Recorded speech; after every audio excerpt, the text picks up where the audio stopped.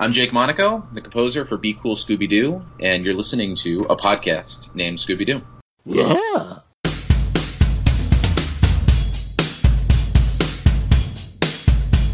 The gang's all here, they're on the case, and there's no ghost that they wouldn't face, 'cause they dig it, Scooby-Doo. Yeah, they dig it, Scooby-Doo.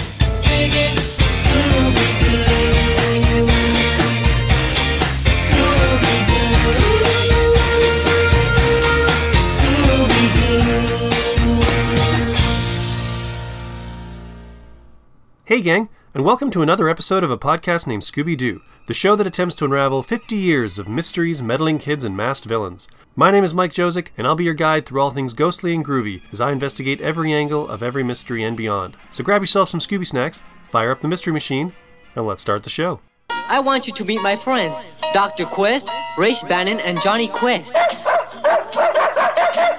Oh yes, and Bandit too. Crazy! And here we are at episode 24 of the podcast. It is dateline February 25th, 2019. And we are once again going to be taking a deep dive on one of the DC Hanna-Barbera books, actually one of the launch titles for DC Hanna-Barbera, Future Quest. And as you probably already know, our very special guest for this episode is going to be writer-artist Jeff Parker. Now, I first encountered Jeff about 15 years ago. He self-published a graphic novel that he wrote and drew called The Interman. The Interman was an action-adventure espionage mashup, a few parts Robert Ludlum's Bourne series, and a few parts Johnny Quest. And since then, he's gone on to write various fan-favorite series for several publishers, including one of my favorite comic books of all time, Agents of Atlas. If you don't know Agents of Atlas, you should check it out. We're not going to talk about it here because it has nothing to do with Scooby-Doo or Johnny Quest, but we do talk about it a little bit in part 2. So if you forget to go check it out after me telling you now, you'll have a reminder in part 2. Definitely worth the time. Anyways, Jeff has since gone on to help revitalize the King Features characters over at Dynamite Comics. He did that about 5 years ago. He took the characters of like the Phantom, Flash Gordon, Mandrake the Magician, did some really great fun stuff with them. Honestly, that project was probably what led to his getting the job over at DC, bringing Future Quest to life. I've talked about the launch titles for DC Hanna-Barbera before, and how Wacky Raceland and Future Quest actually had the most appeal to me, and the Flintstones and Scooby Apocalypse were ones that I actually wanted to avoid. I since, of course, have completely changed my opinions on that. I enjoyed all 4 launch titles, but Future Quest was kind of a singular effort in that, Flintstones and Wacky Raceland and Scooby Apocalypse all just kind of like reimagined a single show, whereas Future Quest was huge. Within 12 issues for 1 year, Jeff told a continuing story. It was galaxy-spanning story with a cosmic threat menacing several worlds, and like all the action-adventure characters from Hanna-Barbera came together. You had the Quests, you had Mitor, you had Birdman, you had Space Ghost, you had the Herculoids, you had the Impossibles, you had Frankenstein Jr., I don't know how he balanced them all. I don't know how it made sense, but it was an incredibly entertaining series, and I'm so glad that he has joined me to talk about this, because there's a lot to kind of go through. And I loved what he did with the series, and for any of you guys who have read it, I hope you're kind of excited to hear this too. And if you haven't read it and you're just listening to this, if you like origin stories, if you like process stuff, then this should probably be okay too. So as per usual, the interview is split into 2 parts. We talked for quite a while. So you're getting part 1 now, and I will of course roll out part 2 as soon as I can. I have had some technical issues this month with some hard drive crashes, which has been an incredible pain in the ass, but fought through it. So here we are. I will point out that this interview was conducted around the end of 2018. It was just before Jeff's James Bond Origins series came out, so I mean, there's nothing really timely about it because we are talking about a series that had ended, also like the Future Quest series that came after Future Quest Presents, that featured kind of all the other characters, has also come and gone. So that's kind of all I have for now. I'm going to stop jabbering and let you guys get to the interview. So, part 1, Jeff Parker, writer of Future Quest and Future Quest Presents for DC Hanna-Barbera. I hope you enjoy it, and I will see you all on the other side. Better get me file 037 and call the airport. You're calling in Dr. Benton Quest? Right.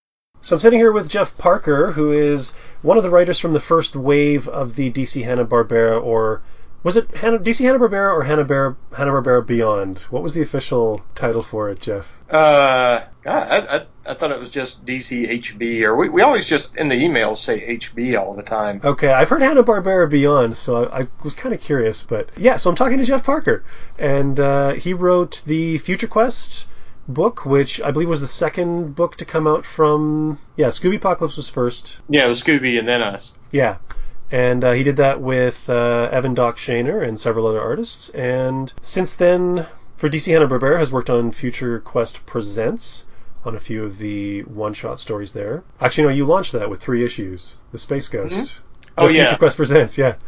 And most recently, the Captain Caveman and Funky Phantom backups in the Aquaman Jabberjaw and Black Lightning. Hong Kong Phooey. Hong Kong Phooey. Yeah. It's a lot of names. It is a lot.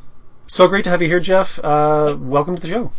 Oh, thank you for having me on. This is great. So this kind of, we talked a little bit before we started the kind of official record. This kind of takes me back 15 years to our first Interman interview that I did with you back in, I think it was 2003. One of the things we talked about then was how that book kind of had a little bit of Johnny Quest in it as well. It was sort of, you designed it as a book to throw in everything that you kind of liked about stories and comics, and Johnny Quest was a huge influence to you at that point. Yes. So I kind of feel like we're coming full circle here. Yeah, it really is. What was your first contact with Johnny Quest? I mean, I'm guessing you probably watched it as a kid? Yeah, I watched obviously I didn't see the very original cartoons. Yeah, when I saw it, which would have been in the 70s, they were kind of repackaged, and they had for anyone who saw that batch of the Johnny Quest ones, it was still the same cartoons, but they put on a different narrator thing saying a supersonic jet on a super secret mission, blah, blah, blah, blah, blah, and then they name out, Benton Quest, Race Bannon, all this stuff.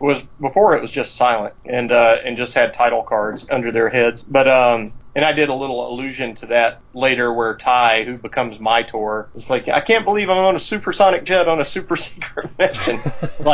It's like you have to put little references like that only you will get, just to amuse your inner child. But then years later, like when I was first starting in the industry and drawing comics, I got asked by Dark Horse to draw. They were going to do new Johnny Quest comics, tying into that 90s cartoon that they did. The Real Adventures, yeah. Yeah, but that was a miserable experience because it ended up, they would send in my art to Hanna-Barbera at the time, and they came back with the notes, no, this looks like Classic Quest. That's not what we're doing. We're doing our new edgy Johnny Quest. And I was like, ugh, edgy. It's like they killed people in the old cartoon. All he does on this cartoon is go into a virtual reality chamber all the time and wear a headset. So, finally I ended up only doing, some Johnny Quest story that was in a breakfast cereal. And it was just the most miserable experience. And I had to just trace off their model sheets.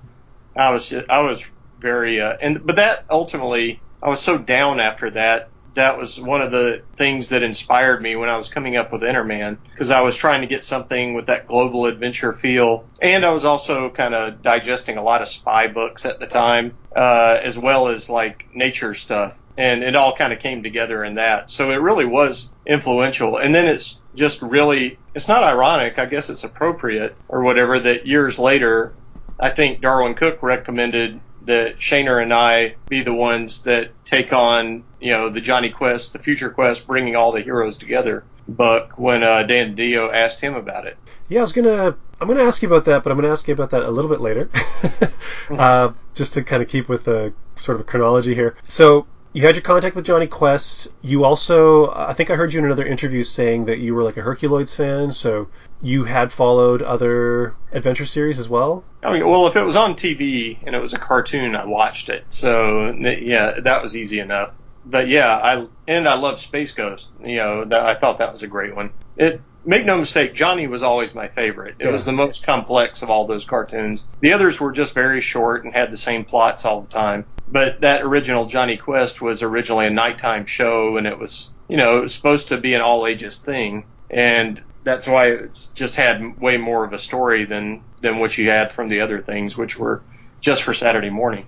Oh yeah, I was actually, while I was waiting for us to start here, I was watching some episodes of like Birdman and Herculoids, and there's just not much going on there.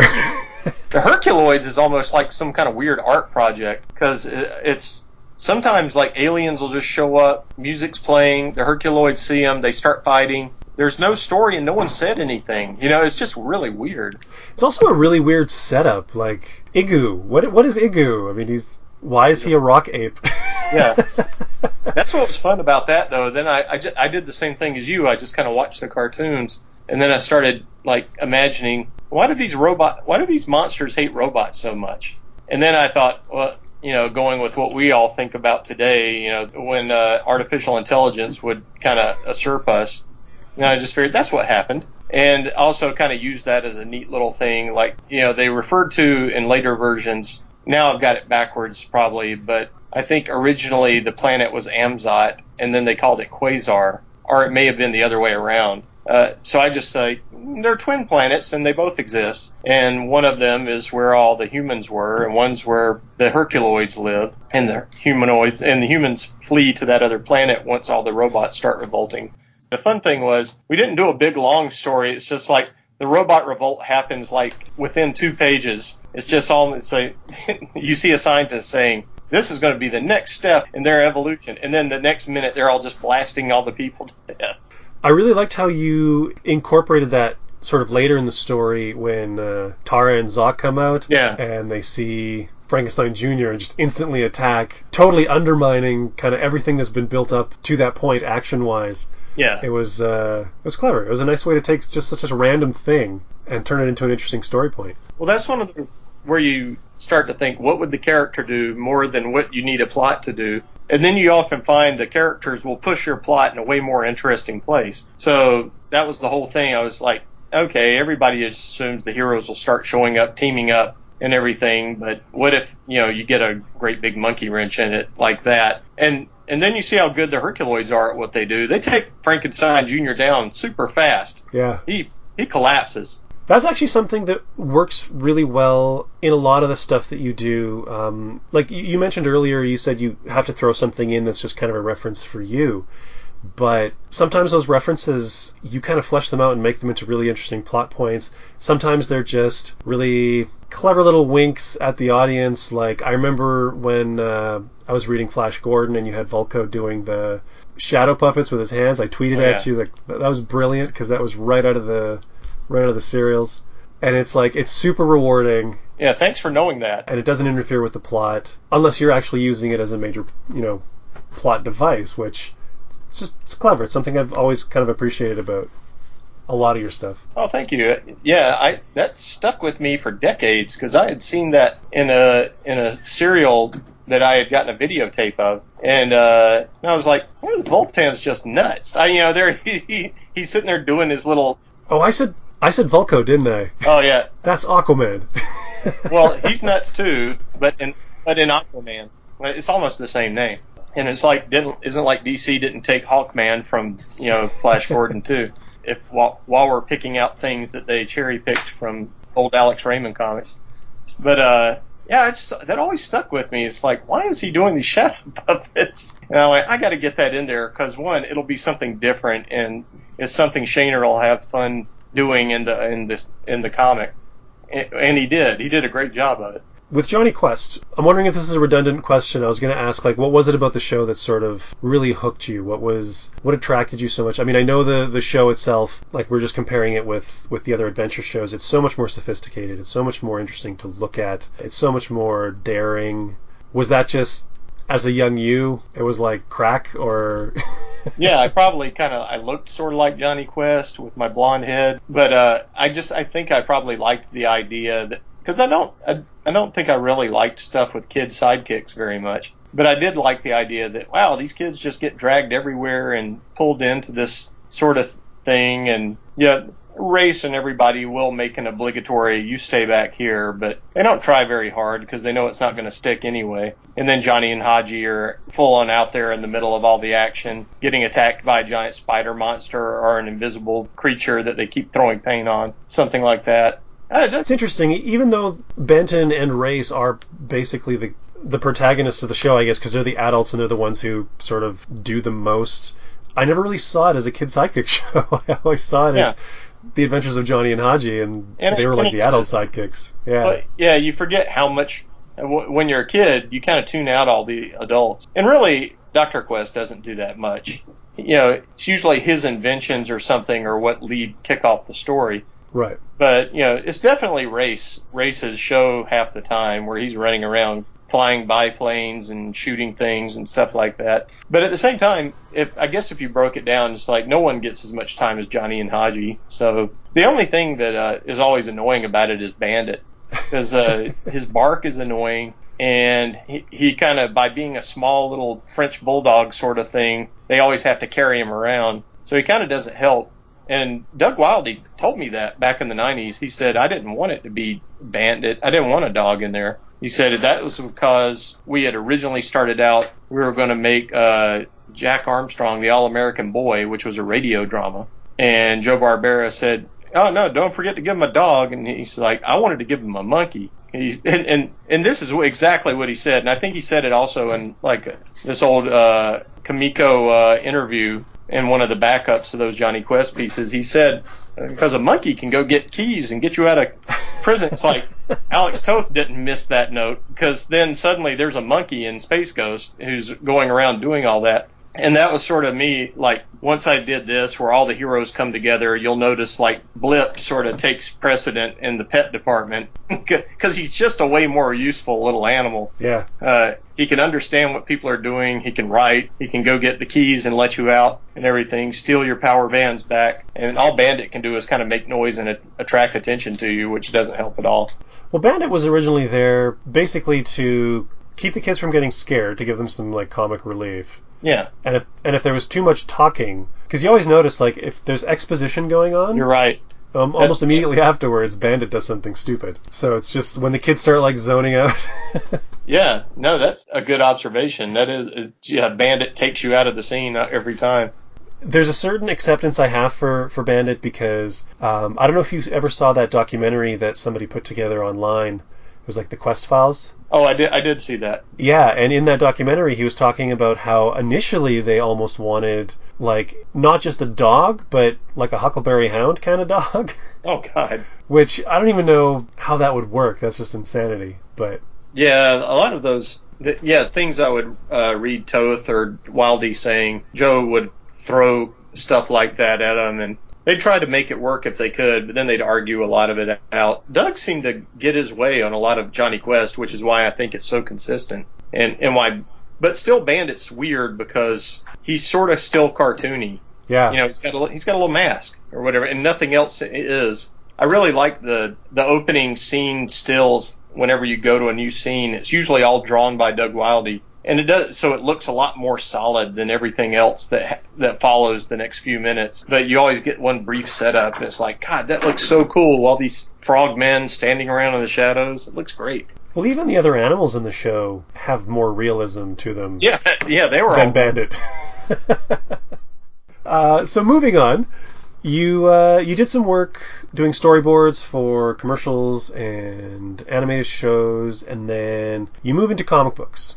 Well, back into comics. I had started in comics, but did you do the Malibu stuff prior to the storyboards? Yeah, that was in like the early mid '90s, and because if you remember in the sad scary times before these sad scary times, the whole comics bubble just sort of burst right in the middle of the '90s. Yeah, and then suddenly just comics was shrinking down. I just couldn't living back in North Carolina, I couldn't find any work. And I sent in I did a storyboard test for Sony Animation and got accepted. So I said, oh, well, if I'm going to keep drawing and doing comics type stuff, I better move. And so I moved out to California and worked on The Big Guy and Rusty the Boy Robot. There was actually a lot of comic artists were doing storyboards at that time. Yeah, there were. Oh, God, when I went into the Sony studios, it was just full of people who used to do comics. And the cool thing was, back where I was sitting, since I came in late in the production, they put me back where all the Men in Black teams were instead of with the Big Guy teams. But did you bump into Darwin? Yeah, that's where I met Darwin. Cool. Darwin was in the office, like almost next to my cubicle, and I would just bug him, asking him about stuff he worked on over at Warner Brothers, the year before. And he was always really gracious and everything, just telling me stuff, and so we hit it off pretty well even back then. Very cool. And I didn't realize he was starting to work on what would become the New Frontier at the time. And it's another first weird thing where things keep meeting up and intersecting. But, when Dan DiDio asked me about this, he said, we kind of want this to be like the New Frontier. And I was like, well, that's it. You got me. That's my favorite thing DC has ever done. So I will definitely, that became our template, really. So might as well just jump ahead. How was Darwin involved with this prior to you guys? Did they go to him and pitch it to him, and then it ended up getting to you?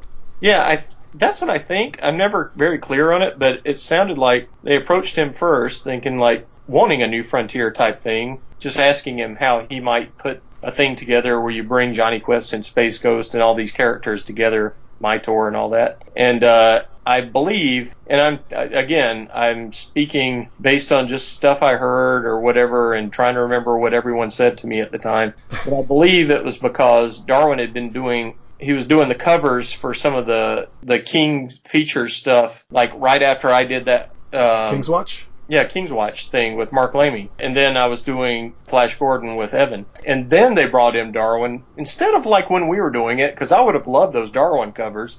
Like, great. Like, those are the perfect variants. But, he read our Flash Gordon stuff, and I'm pretty sure he said, it's like, you got to get Parker and Shaner to do this, and I'll work on the overall outline with them and everything. He was going to originally be way more involved. I mean, he did work on the pitch with me, and that was great. That was like going to school to learn how to do a really good pitch, working with him, because he had that thing beefed up with all kinds of stuff. He let me run with quite a bit of it, and then he went back and goosed up some of the things I had written so they were more exciting, and, it was really neat. Like, the first thing, he had an impression of a few scenes, and I met him in Baltimore at the Baltimore Comic-Con, like right after they had emailed me, and Dan just sent me that picture that Darwin had drawn with all the characters, and I just accepted on the spot. Actually, I accepted when I found out Darwin was going to be involved. I hadn't seen anything. I went, I don't care what it is, I'll do it, because I drive a hard bargain like that. And so luckily I was already going to Baltimore in a couple of weeks to that show. So I went up to Darwin while he had this massive line of people, and he just said, all right, I got to go, and cut off the line and went with me outside, and then started telling me, it's like, I just picture this thing where Johnny and Haji are flying around the Florida Everglades, which was interesting because he had just recently got a house down there, so he was like going to Florida quite a bit. He lived near Jimmy Palmiotti and Amanda Conner, but splitting his time between Canada and there.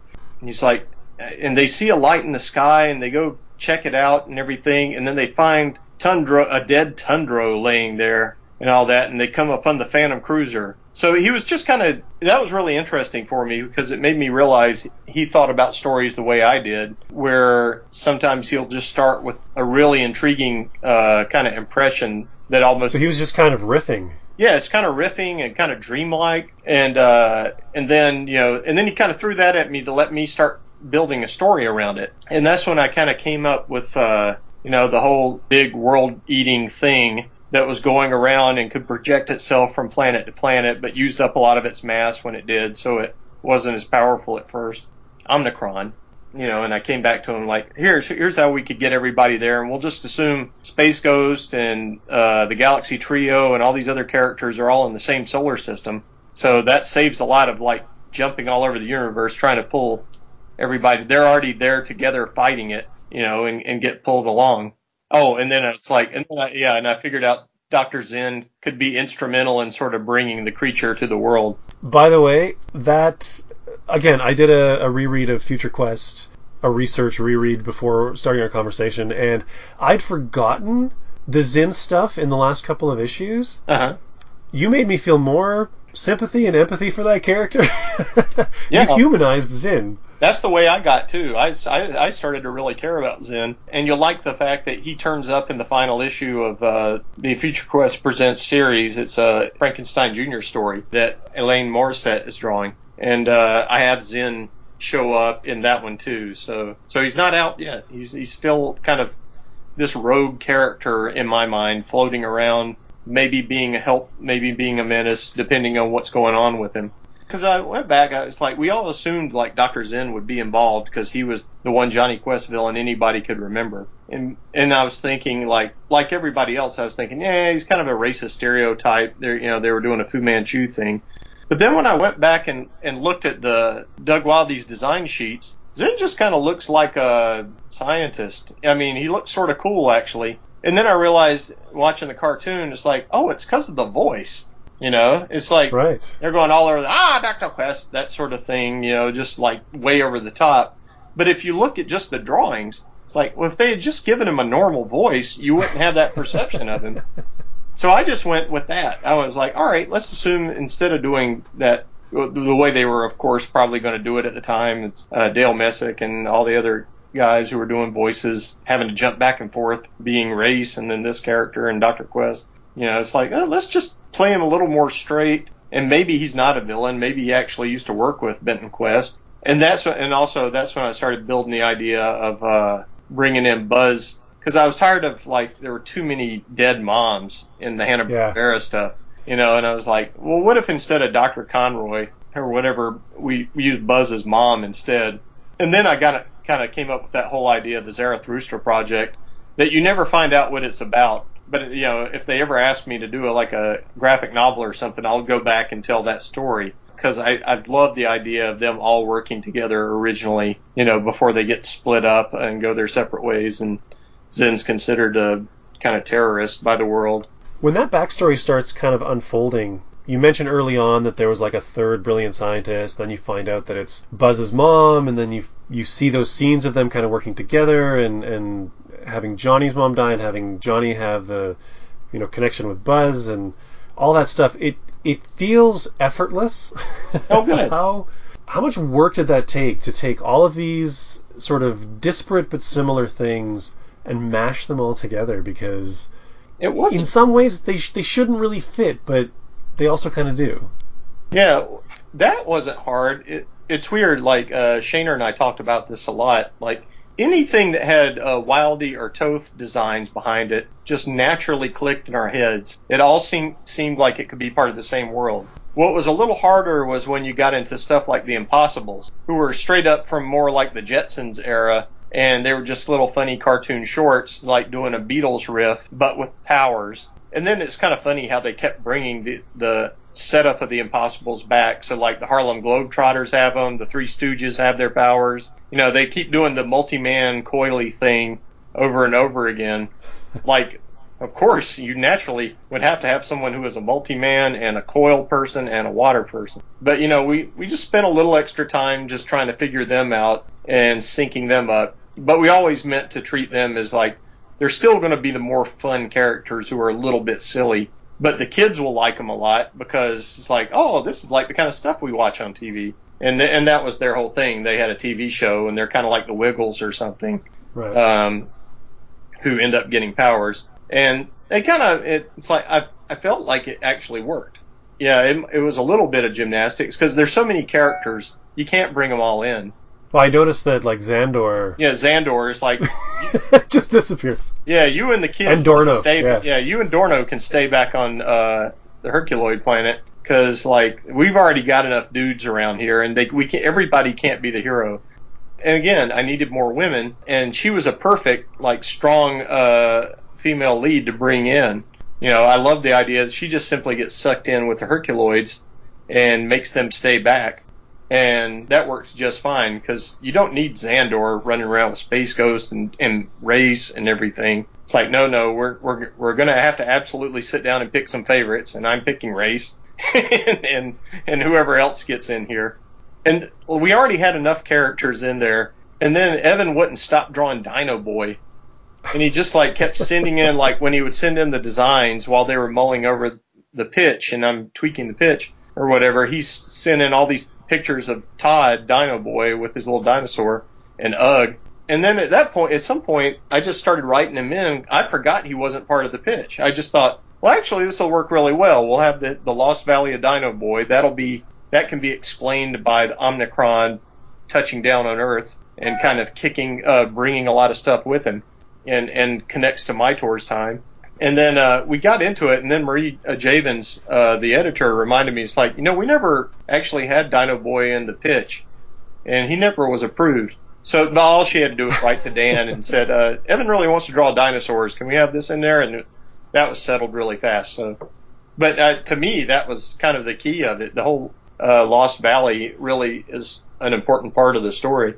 That's one of those things about the scope of the project that, like, it's there, and you read about it, you see it, but then you kind of move away from it, and you never really go back to it. Yeah. We revisit Dino Boy in the Future Quest Presents series, I believe. Yeah, Steve went through it.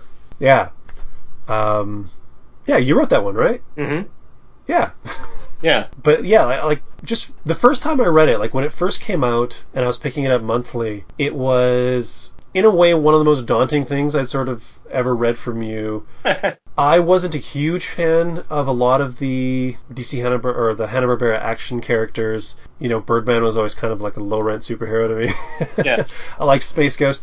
I didn't really know much or anything about the Herculoids, so all of these characters, it was a little overwhelming, and I've since kind of done a little bit more exploration, and the last couple times that I've read it, it's flowed way better, and I just have kind of a better feeling for the characters, and I like how things sort of blend, but I'm also noticing a little bit more the stuff that you're sort of putting in there, but you just don't have the space. Yeah. or maybe even the energy to like continue with it. It's just, well, yeah, you can keep going. I'd happily write more if they probably only thought, well, we'll get like 3 years out of this or something. I don't really know how they figure that stuff out, and I'm sure sales has something to do with it. But yeah, like Birdman, I also was never like big into Birdman. It's like, he's another one of the characters who shouts his own name like Space Ghost. But then, because I didn't really care that much about him, I felt freed up to reimagine him just a little bit more with the basics of his backstory that they said in the cartoon. And Doc and I ended up really liking Birdman. I don't know, he just had his own kind of little feel that was a little different from everybody else. I like what you did with him. Yeah. He has kind of like a little mystical thing going on with the Ra. Yeah, he's kind of more laid back and way more Californian than the other characters. It's it sort of worked out nicely that way. Again, a lot of times you do some of your best stuff when you're not worried about the character and how you're portraying them so much. And he falls in so nicely as the mentor for Ty when he becomes Mytor. Yeah, that was another thing I don't think I originally planned, but then once they're kind of drawn into a scene together, you go, oh, naturally, Ty would ask Birdman some tips. And then Birdman just sort of really helps him out and, kind of tells him how to work his powers and stuff. So, yeah, that turned out really nicely. Again, there was another one where, it's like, we have to figure out something to do with his big bird. We can't have this big war eagle thing in there all the time. Avenger. Yeah, you're always trying to figure out, where do I put the dog and where do I put the bird? So we did get a couple of little scenes where you just see all the animals together. Yeah. And trying to figure out what they're supposed to be doing, which is kind of fun. But we dodged around them quite a bit. Kind of felt like you sort of respected their existence by throwing them in every now and then, but you kept them to the sideline as much as possible. Yeah, well, yeah, because you're trying. Well, and so often, like the animals would get in the way of like Omnicron or something, and everybody would be trying to save the animal from being absorbed. Exactly, because that's the way I think it would go. Yeah. It's like the place is on fire. You're worried about your dog. My favorite scene, though, is ultimately, because it's one of my favorite scenes, was just when they go into the Phantom Cruiser, and I do that part Darwin was talking about, and then Blip jumps on Johnny's head and acts like a real monkey, and Johnny's freaking out because there's a monkey on his head. And it's one of the funniest things Evan's ever drawn, in my opinion. And I was just so happy. It's more of that sort of just setting it up, but then letting things unroll the way they naturally would, and you just get something better than if you try to force a plot. And also with these kind of big crossover events, a thing I don't usually like about them when other people do them is I feel like everybody has their pet heroes, and then some of the other heroes tend to get relegated like they're scrubs or something, you know? You see that happen a lot in the Marvel and DC stuff. And it's like, no, every one of these heroes is the main hero in their own little book or show or whatever. So really it doesn't make sense that, no, we're going to all defer to you. Even though they kind of do that with Space Ghost, but it's just kind of understood. Space Ghost, you know, he's been fighting this thing forever, and he's the one that knows about it. So everybody does defer to him when he finally is recovered enough to get back in the game. Well, he's absent for quite a bit of the book as well. Yeah, he's because you don't realize he's stuck in this time vortex, trying to keep the Omicron from coming to the planet. And so when he shows up, he's worn out. But when they first see him, you know, he's literally like a ghost, and he's yelling at the enemy, but everybody thinks it's towards them. So we kind of do a little Marvel where it looks like they're going to fight, but it didn't happen. I'm so glad you brought up the word vortex, because something I noticed when I was reading the book when it first came out was in the first issue, one of the characters mentions vortexes. Yeah. And I was like, Jeff, it's vortices. And then a couple issues later, you say vortices. And then I think it's in like issue 10 or 11 where I think Haji says, is it vortex or vortices? Was that something that was missed initially and corrected later? Or I always knew it was vortices, but this was one of those things. It's like, for it to feel in that kind of 60s vibe that we were doing, it didn't sound right. It's like this. I think if you go back, I'm pretty sure you can see, like in the first two issues, I have it used both ways depending on who's saying it. Like if Dr. Quest says it, it's vortices. If it's just some random fear agent or something like that, they say vortex. So which is what Johnny says. If you're a scientist, it's vortices. Yeah. So I actually did do that early on and did it on purpose. That's one of the weird things. Like you run into that a lot when you're writing stories. Like, I don't think this character would actually say this right. And if I make him say it right, then it's kind of weird, you know. But then again, if I make him say it wrong, everybody thinks I don't know it. So, but that's kind of the thing. You just have to take it on the chin and just assume people will think that, because it's like, darn it, I can't. I've got to have them say it the way they would probably say it, and stick to my characterization, or I'll lose it. Is that something that came up in the edit that you had to justify, or? Yeah, I think I did. I think I did tell the editor what I was doing there. I said, no, he's saying it this way. There was another word that I did like that, and I'm trying to think of what it was. That I think was in that, or I might be jumping back to the Shazam two-parter that Evan and I did. But there was another thing like that where I was sure characters would not say this, or they would say this. Dr. Zen would say it right, blah, blah, blah. It's a weird little tick of mine. But it works, and the payoff, like it's not so obvious that it's irritating. It's just something that sort of works in the back of your head, and then when it comes up again, you sort of go, oh, and then it comes up again later. It's well done, Mr. Parker. One of my favorite bits that I had in my head from the very beginning, and we don't get to it till like the next to last issue, the penultimate issue, was that all the characters were going to be together, and they would all synchronize watches like they would always do. I know what you're going to say. Yeah.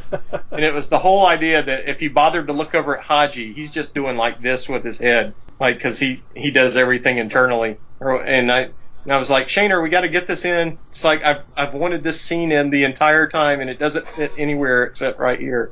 But he's got that one panel. It's like, I wish I had that panel as a print. It's my favorite panel. It's a nice shot of all the characters, and it's a clever little thing to do. I think I remember somebody pointing that out on Twitter when it came out, and you were like, thanks. Those people mean the world to me when someone notices something that someone else did. That way you know you're not alone. Yeah. So you're very good about that. You pick up on little stuff like that, and it's like, oh, well, I guess that was just for me. But then when someone else gets it, like, good. So back in the early planning stages, I mean, you said that you were riffing with Darwin. How far did Darwin's work kind of go in the project before you kind of took it over? He was completely. It was all in the pitch stage. Like he was out by the time I was writing the first script, and he said, "No, I got to move on to some other stuff." And he was kind of short in the emails. And of course, now we all know what was going on. Yeah. You know, he had gotten a cancer diagnosis.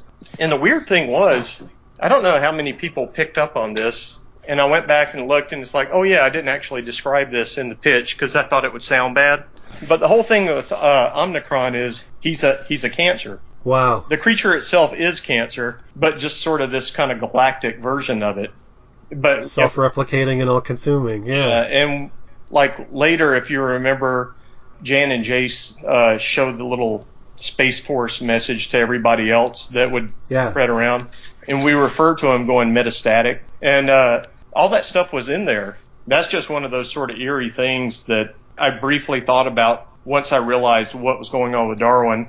You know, it's like, oh well. You know, it's like I'm not going to change it because it was toward the end and I still had my references. I could have changed it, and I'm like, no, I'm going to let that ride. Cancer is awful, and it's one of those things where it was actually supposed to be scary. And you do see, like, when you see the creature coming through foreign cities, there's all these little humans inside of it. And you know that they're getting absorbed and they're not coming back out, you know? Yeah. In fact, the only thing they saved was one of the little blobs from the Herculoids, which arguably the blob could have split himself and made himself two anyway.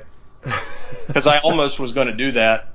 But then I realized as a story point, it worked well for them to, like, make a connection to the creature by having one of them absorbed into it. And since it was the weird Gleep and Gloop, you know, I was like, okay, this is too good. I've got to use this. Then the fact that there's two of these blobs, it actually kind of looks like it was set up for a purpose. Well, that's something I noticed on this last reread because I think it was Race talking to Deva.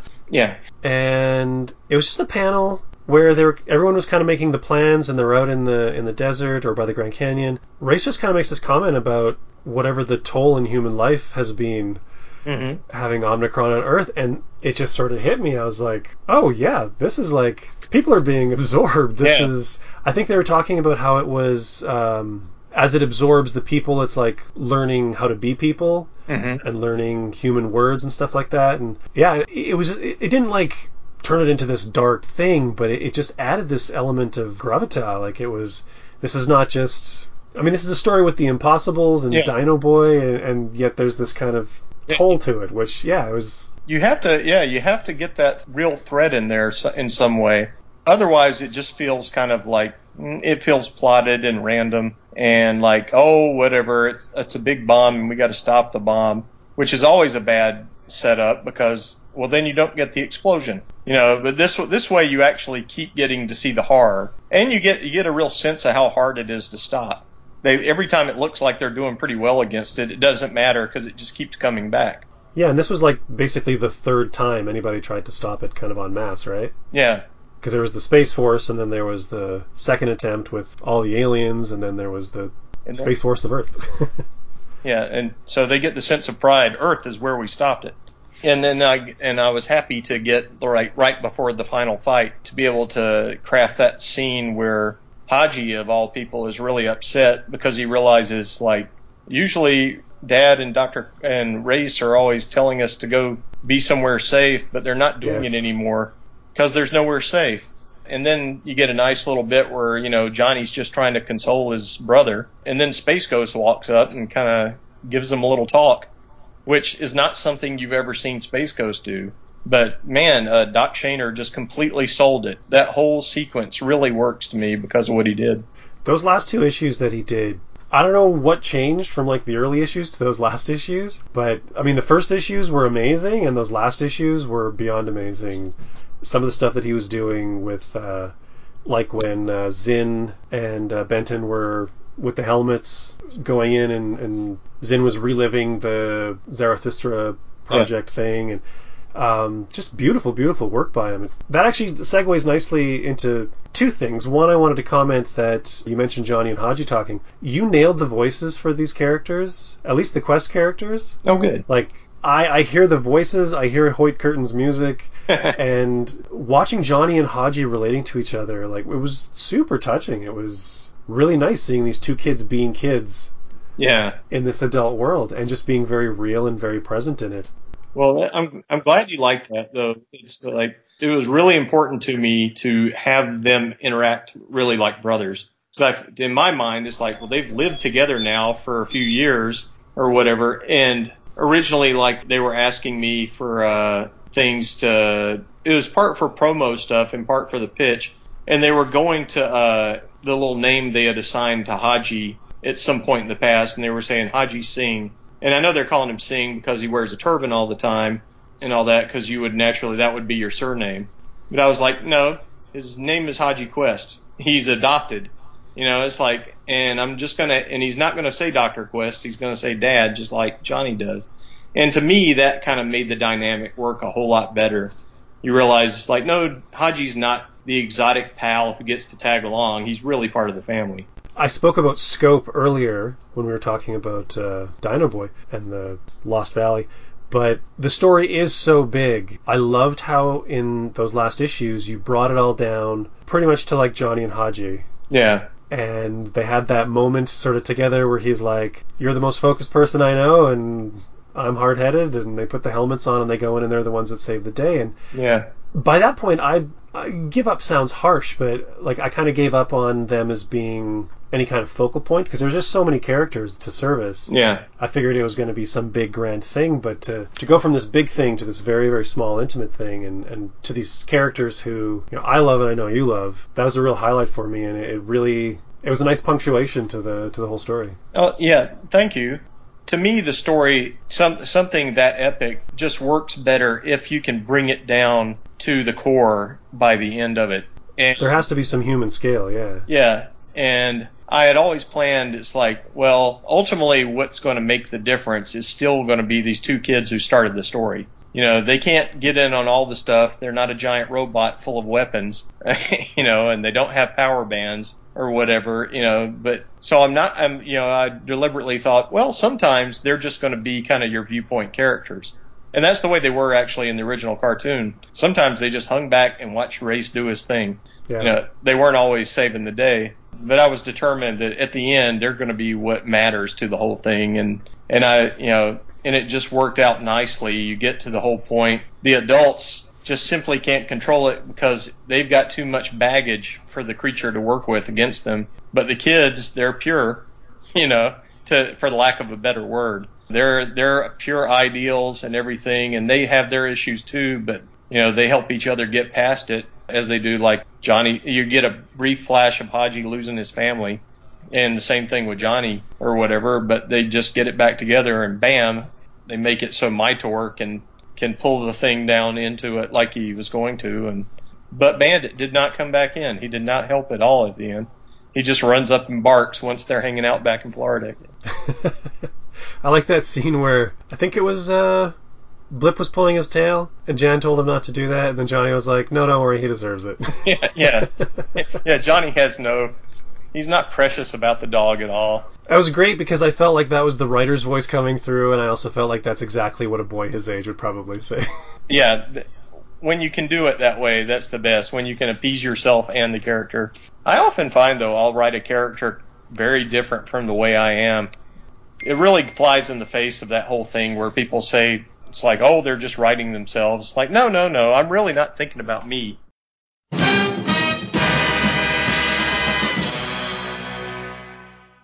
So that brings to a close the first part of my conversation with DC Hanna-Barbera writer Jeff Parker. I hope you guys are enjoying the conversation so far, and I hope you'll be back for part 2 as soon as I can get that up. One of the things that I'm also going to be putting up when part 2 goes up is anyone who's familiar with my DC Hanna-Barbera interviews should know that I also do like the bonus content, the APNSD extras, on the WordPress blog, scoobydoocast.wordpress.com. And Jeff has provided me with some page layouts that he's done and some reference stuff. So when I put up part 2, I'm also going to put up that extra content, so watch for that as well. If you're interested in checking out Jeff's stuff, you can check him out online at jeffparkerwrites.com, and his Twitter account is @JeffParker. And if you're in the DC or New Orleans areas this year, you could get a chance to see Jeff, because he'll be at AwesomeCon in DC and at the Big Easy Con in New Orleans this year. If you want to let me know what you thought of the conversation and or DC Hanna-Barbera comic books or comics or Scooby-Doo or whatever, you can contact me on the Podcast Name Scooby-Doo Facebook page. You can contact me on Twitter at ScoobyDooCast. I've got a Gmail account, scoobypodcast@gmail.com. Don't ask me why they're different. They are. I'm sure it made sense at the time. You can also check out my posts on Instagram. A podcast named Scooby-Doo is my handle there. And the aforementioned WordPress blog, scoobydoocast.wordpress.com. I'm actually trying to, especially with the ending of Scooby Apocalypse, I think that's coming March or April. I kind of wanted to put a kick in the pants for my Scooby Apocalypse reviews, kind of doing an analysis of each issue, and those are going up on the blog. And I've got some other ideas for stuff on the blog, which will probably be rolling out as year 50. Hashtag SD50 goes on. We are in it, folks. This is Scooby's 50th anniversary, heading up to September 13th. Got some plans. I'm roping in some people. Got some crazy ideas. So stay tuned to the Twitter. Stay tuned to the Facebook. I will be making the announcements as they come. And with that, just want to thank you guys for joining me on this episode. Thank you, as always, for your patience, waiting for these episodes to come out. It's been a pleasure, as always, bringing these interviews to you guys. I hope you'll stick around for the next one. So take care, stay cool, and remember... We will meet again soon, Dr. Quest. Very soon, I promise you.